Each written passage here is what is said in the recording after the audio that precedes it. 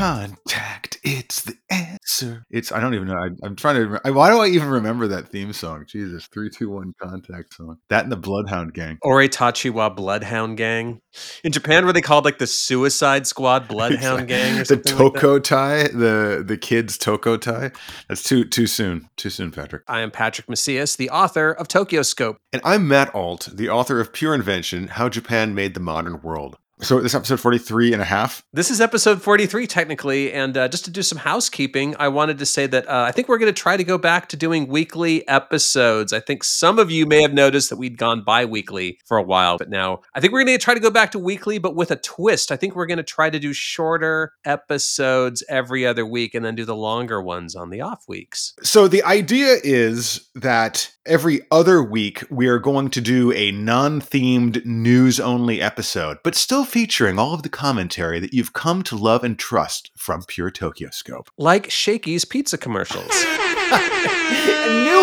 I knew it would rear its ugly cheese-covered pepperoni festooned head at some point. You did it. You unlocked the beast. I actually think this is a good idea. More content, more regularly. The more regular, the better. So let's get on with it. Is this like Matt Alt's party record? Please delete everything I just said. It's okay. I'm okay. You're okay. We're all okay. I'm just a little bit loopy and high.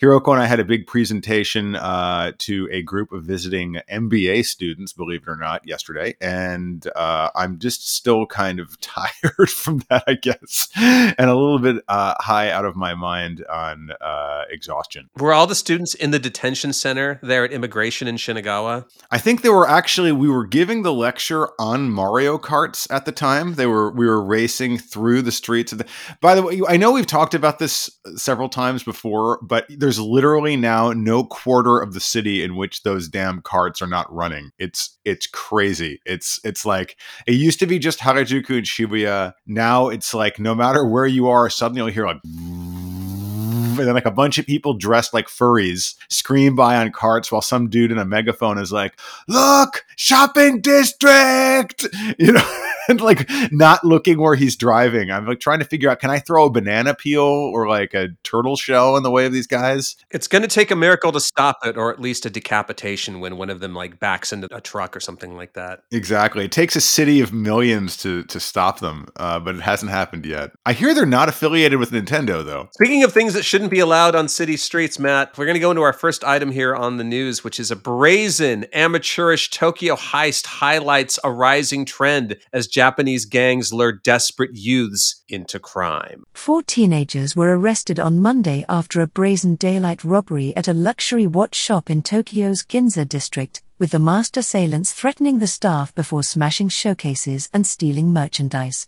At around 6:15 p.m., 3 suspects entered the Quark Ginza 888 shop, threatening the staff with a knife before using crowbar-like objects to break into showcases, escaping in a rental car which had the license plate switched, investigative sources said.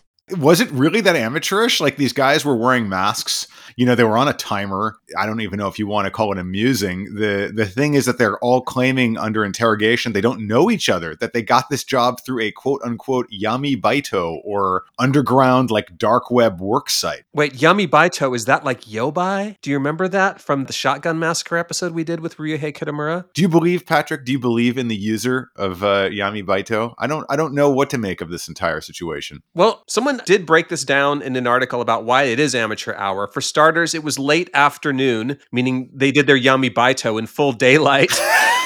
And much of their escape route through the Ginza was right through the vicinity of the Metropolitan Police Department headquarters. So they all got caught like fairly soon after the brazen robbery there, which is not the kind of thing you see in Tokyo. No. But it's become increasingly common in America. In San Francisco, this happens like about every 5 minutes in Union Square, from my understanding. And there were some really interesting kind of on the street moments here. For one, everybody stood around filming it. So like the guys, their getaway car, like its route, its license plate, like everything, its color, like everything about it was like instantly known. Two is there's just this random female bystander who's like on her phone to the cops, like constantly closing, like she's standing in front of the door trying to block these guys. And I was just like, you're watching this. And by the way, we know this because so many people were filming this. It took place in the middle of the afternoon in the Ginza when there's literally 300 people per meter of pavement out there. And everybody's, last time I checked, had a cell phone. So this was practically being live streamed to the web while it was going on. But I wanted to grab this woman and be like, get out of, just let them do what they're going to kill you. I guess she's lucky they were amateurish, and also lucky this is Japan, so they didn't have guns. So this became world news probably because of that amazing cell phone footage of the robbery. But actually, there was a similar smash and grab robbery a week earlier in Harajuku, right underneath the FR2 clothing store, which is the place with the rabbit with the no sexual services sign next to it. Oh, wow. I was just there. Wait a second. I was not just there. Hold on. I was definitely at home. I was sleeping at the time of the robbery. Really? It was there? Yes. A bunch of guys like ransacked a jewelry shop and they were arrested a couple days later. So these smash and grab things are on the rise. And again, they're kind of calling this Yami-Baito, which is apparently dark work, organized criminal rings who recruit using SNS services, usually Twitter. The way I guess this works is that they post things saying like, hey, you looking for a job? You looking to make a lot of money quick? You DM them. I guess they ask you, are you okay with doing like illegal things? And then pretty quickly you're in a warehouse and they tell you your name is Mr. Pink, your name is Mr. Brown, your name is Mr. White. And then you got to go rob a place filled with watches. I can't think of any, more like scheme more likely to go awry than just recruiting random people off the web to do something like this. Whatever happened to the days professional thieves, Patrick? When I was a kid, thieves trained for their entire lives for moments like this. Now it's just every kid thinks they can do it right off the street. This isn't the first time we've seen the words Yami-Baito used in the media. This happened earlier this year when they arrested the Luffy gang, a gang of thieves in Tokyo who were doing home invasions. And they had recruited all these guys, all the thieves from the internet as well, using like Twitter, like guys sliding into each other's DMs on Twitter and stuff like that. I'm not interested. Why don't people like recruit me for like, I don't know, pooling money together to buy like a jumbo machine or something? Is there any kind of Yami-Baito for that? Well, there's a mastermind. He's out there, Matt. He's in a warehouse. He's got an unlimited supply of anonymous masks that he probably bought at Don Quixote, and then he'll just hand them out and say, this is the place. This is the place. You're Yellow Ranger. You're Pink Ranger. You're Green Ranger. Is that what they do? They all fight over who's going to be the Red Ranger. Who's going to be the Red Ranger? I don't want to be Brown Ranger. Is there a Brown Ranger? There's actually I think there's a Brown, I don't know if you call him a Ranger. One of the Ninja Captor guys is Brown. Do they fight over who didn't want to be Mr. Ninja Captor Brown? I don't know. These things might be on the rise, but this isn't the first time that there was a smash and grab in the Ginza. I remember it must be close to 10 years ago now, a group of people did this the quote unquote right way, which is like right at closing time at like night, and got away. I don't think they were ever caught. That was like at a jewelry store in between kind of the Ginza and Tsukiji. Also, they weren't on the main drag. It's interesting. If you plan these things out, apparently they can sometimes work. But the big question, I think, in all of our minds, all of us being you and me, is how long until someone smash and grabs the watch places at Nakano-Broadway? Well, speaking of Nakano-Broadway, I saw photos online of two guys casing out the place, and it was Guillermo del Toro and J.J. Abrams. They've been spotted at Nakano-Broadway like over the last week, and other like otaku hotspots along the way. So if there's a smash and grab watch robbery, or if someone steals some IP, if someone steals some Japanese IP and makes like a weird watered down Western version of it, I think those are the guys they should arrest. You are under arrest. So those guys are like the non-official Pokemon of the greater Tokyo metropolitan area this last week or so. It seemed like everybody in my feed was posting pictures of them like, hi, Guillermo del Toro and J.J. Abrams. And then they popped up again at the Shizuoka Hobby Show. There's a big photograph of them hanging out with the employees of your favorite company in Japan, Patrick. X Plus, yeah, the makers of high-end vinyl kaiju reproductions. I love those guys. I actually screamed. I picked up the phone and just screamed into it without dialing it. Patrick was into it before it was cool, but nothing happened. Now, here's the weird thing is I've never seen Del Toro and J.J. Abrams in the same place at the same time. I thought it was kind of like an Ultraman. So like I've never seen Hayata and Ultraman in the same place at the same time. So they're not the same person, but I've never seen them hanging out together, let alone having like a romantic getaway in Japan. So something is up. Maybe it's an Akira a remake or something like that. I don't know. If they're alter egos, which is the super one and which is the normal one? I don't like who is this like Gem? Like I was never quite clear when she basically transitions over the line of consent and back, right? It's like seriously, I she's thought it was like Rorschach, like they never take off the mask. right, right, exactly. Yeah, it was a kind of I was literally sitting on Andy's couch after martini number 7 when the photos started coming in, and I was like, wow, I was so close to not going to Broadway, yet so far away. Then again, like what would I have done? I would have taken it's literally like Pokemon Go. People were just snapping photos of them and running. It's an opposite of a smash and grab. Like these two guys went into the most populated sections of town and deliberately got their pictures taken, people. Although I have to say, maybe this marks me as some kind of like cultural, I don't know, but I couldn't pick J.J. Abrams out of a police lineup. Like I know what Del Toro looks like, but J.J. Abrams, like if you had told me that guy was like Joe Schmo, I wouldn't have known. No, well, after the Rise of Skywalker, there were like wanted posters all over the world. Like, we want this guy for like ruining Star Wars. I never thought a movie would come out that would make me nostalgic for the prequels,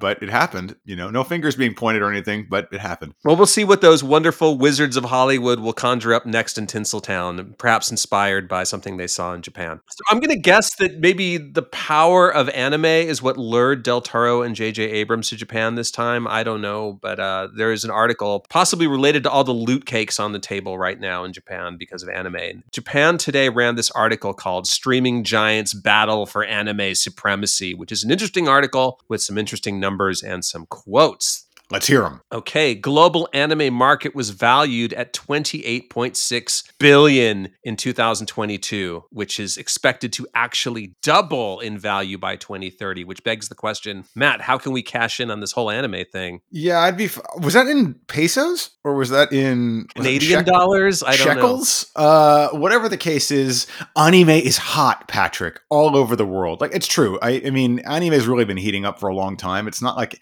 anime hasn't been a subculture really for quite some time now. I would say at least a decade or more. I mean, it kind of started when the anime started to be broadcast, I think on like mainstream cable TV, and it only really spiraled after the internet took off and it was much easier to get these things. But it's a kind of weird double-edged sword because it's great that these Western streaming companies are like pumping money into the anime industry in Japan that's traditionally been starved for cash, because there's this whole production committee system that we've talked about before and we can talk about again some other time. But it's really tough to make money in the anime industry here, to get really rich and like grow your company off of it. So it's cool that these foreign companies are dumping all this money in, but they all want exclusives. So the problem is if you gamble and take their money and then you put it on that platform and that platform isn't like, turns out not to be popular or whatever, when the anime comes out, nobody's going to see it. It's going to be locked in and then that company can do whatever they want with it. So it's kind of scary gamble for these anime companies, I think. Yeah, speaking of exclusive rights, it says here last year Disney Plus announced exclusive streaming rights to season 2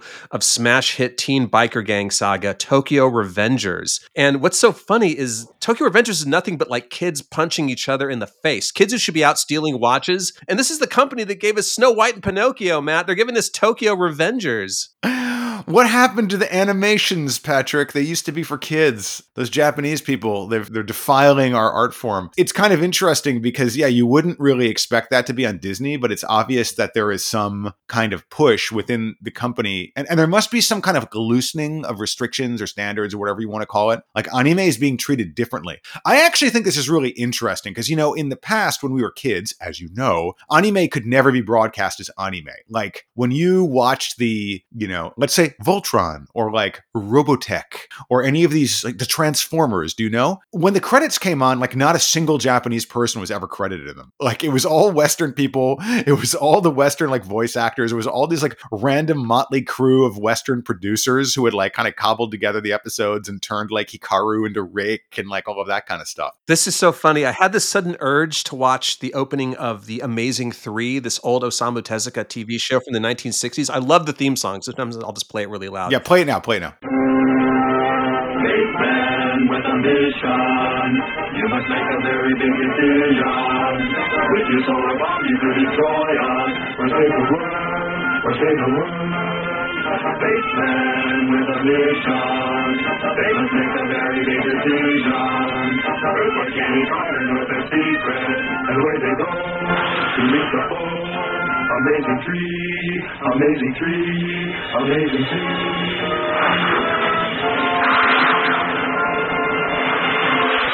And in the end credits, it says in English, created by Osamu Tezuka. They can't even get his name right, dude.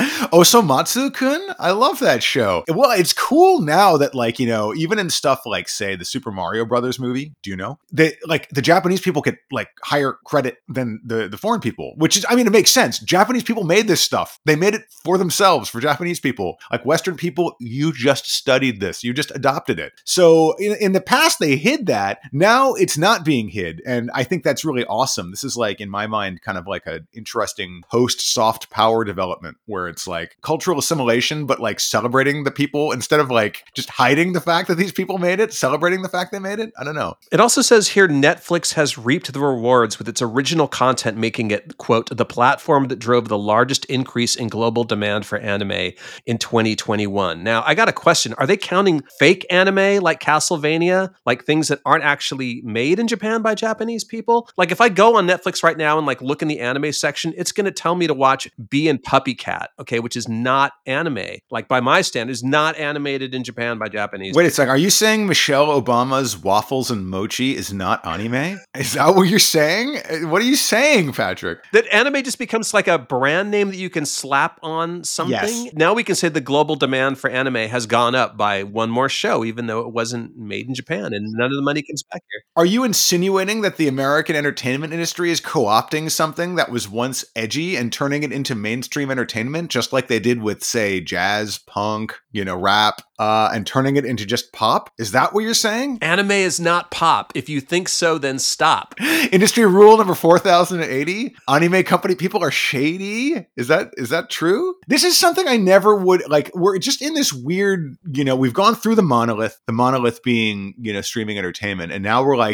in that whole, like, Stanley Kubrick slit scanned, like, you know, your face is frozen in a rictus of horror as like a lights are like shining by you, and we're trying to figure out what's going on. That's literally the future of anime right now. Yeah, and how to make $1.01. Like they said, this thing's expected to double in money. Yeah, double in money for who though? Like people making anime in Japan are po. This is not the path to is the money trickling down from like all of those foreign producers like named at the top of all of these series to the people in the trenches actually making it? I suspect not. That's the big thing here. It's so tough for someone to come up from nothing and become the next Makoto Shinkai. I mean, it's tough for anybody to become on that level, period. But there's no like union here. There's no protection for workers. There's none of that. And it's kind of ironic that anime is now like Japan's top cultural export product, and it's still such an unstable industry to be in. It's wild. Yeah, I mean, maybe everyone's going to have to start taking on Yami-Baito, grabbing watches, you know, because like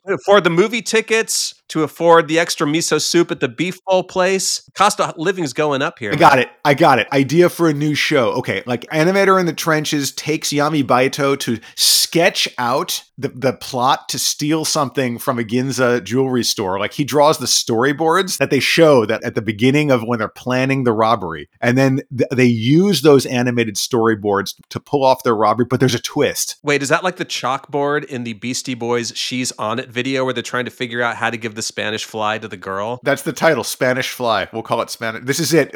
This is copyright 2023, Pure Tokyo Scope. You may not use this without permission of us. I will pay you royalties though if you animate this. Yeah, so if Guillermo del Toro, J.J. Abrams, if you're out there, you know, you can reach us via our DMs, you know, just search for the hashtag Yami-Baito and we'll get back to you, okay? Dial 1-900 Pure Tokyo Scope and kick them nasty thoughts. Is that what you're suggesting? I can't believe you're actually, I support this. Well, it would be really difficult for them to dial in given the fact that when they'd be listening to this, we'd already be long done with. It's like Interstellar. Yeah, we'll already be in the detention center at Shinagawa Immigration. Do they serve shakies there? Is it like Face Off? Or are we going to have those like magnetic boots? Like we're going to be out in that island in the middle of Tokyo Bay? Someone's going to have to plot the escape. This is part 2 of Spanish Fly, our new anime, coming to a theater near you in 2020 million. I don't know. Hello, I am Guillermo del Toro, and I hope you enjoy my TV series, The Strain, which is now available in Japan in Blu-ray, DVD, and digital HD. Konnichiwa, konbanwa, ohayo gozaimasu, Otaku Sidecott. Say hey, mitane. Well, man, I guess that wraps it up for our latest news-only edition of Pure Tokyo Scope. Next week, we'll be back with a full-length episode, including a feature inspired by a listener comment. Thank you for listening as always. Remember, Pure Tokyo Scope is supported by our users, so please send a bunch of money to me. Thank you. And subscribe. Listen, if you don't subscribe, we're going to have to pick up the phone and call the Yami-Baito companies. So thanks for listening. We'll catch you next time. See you next time.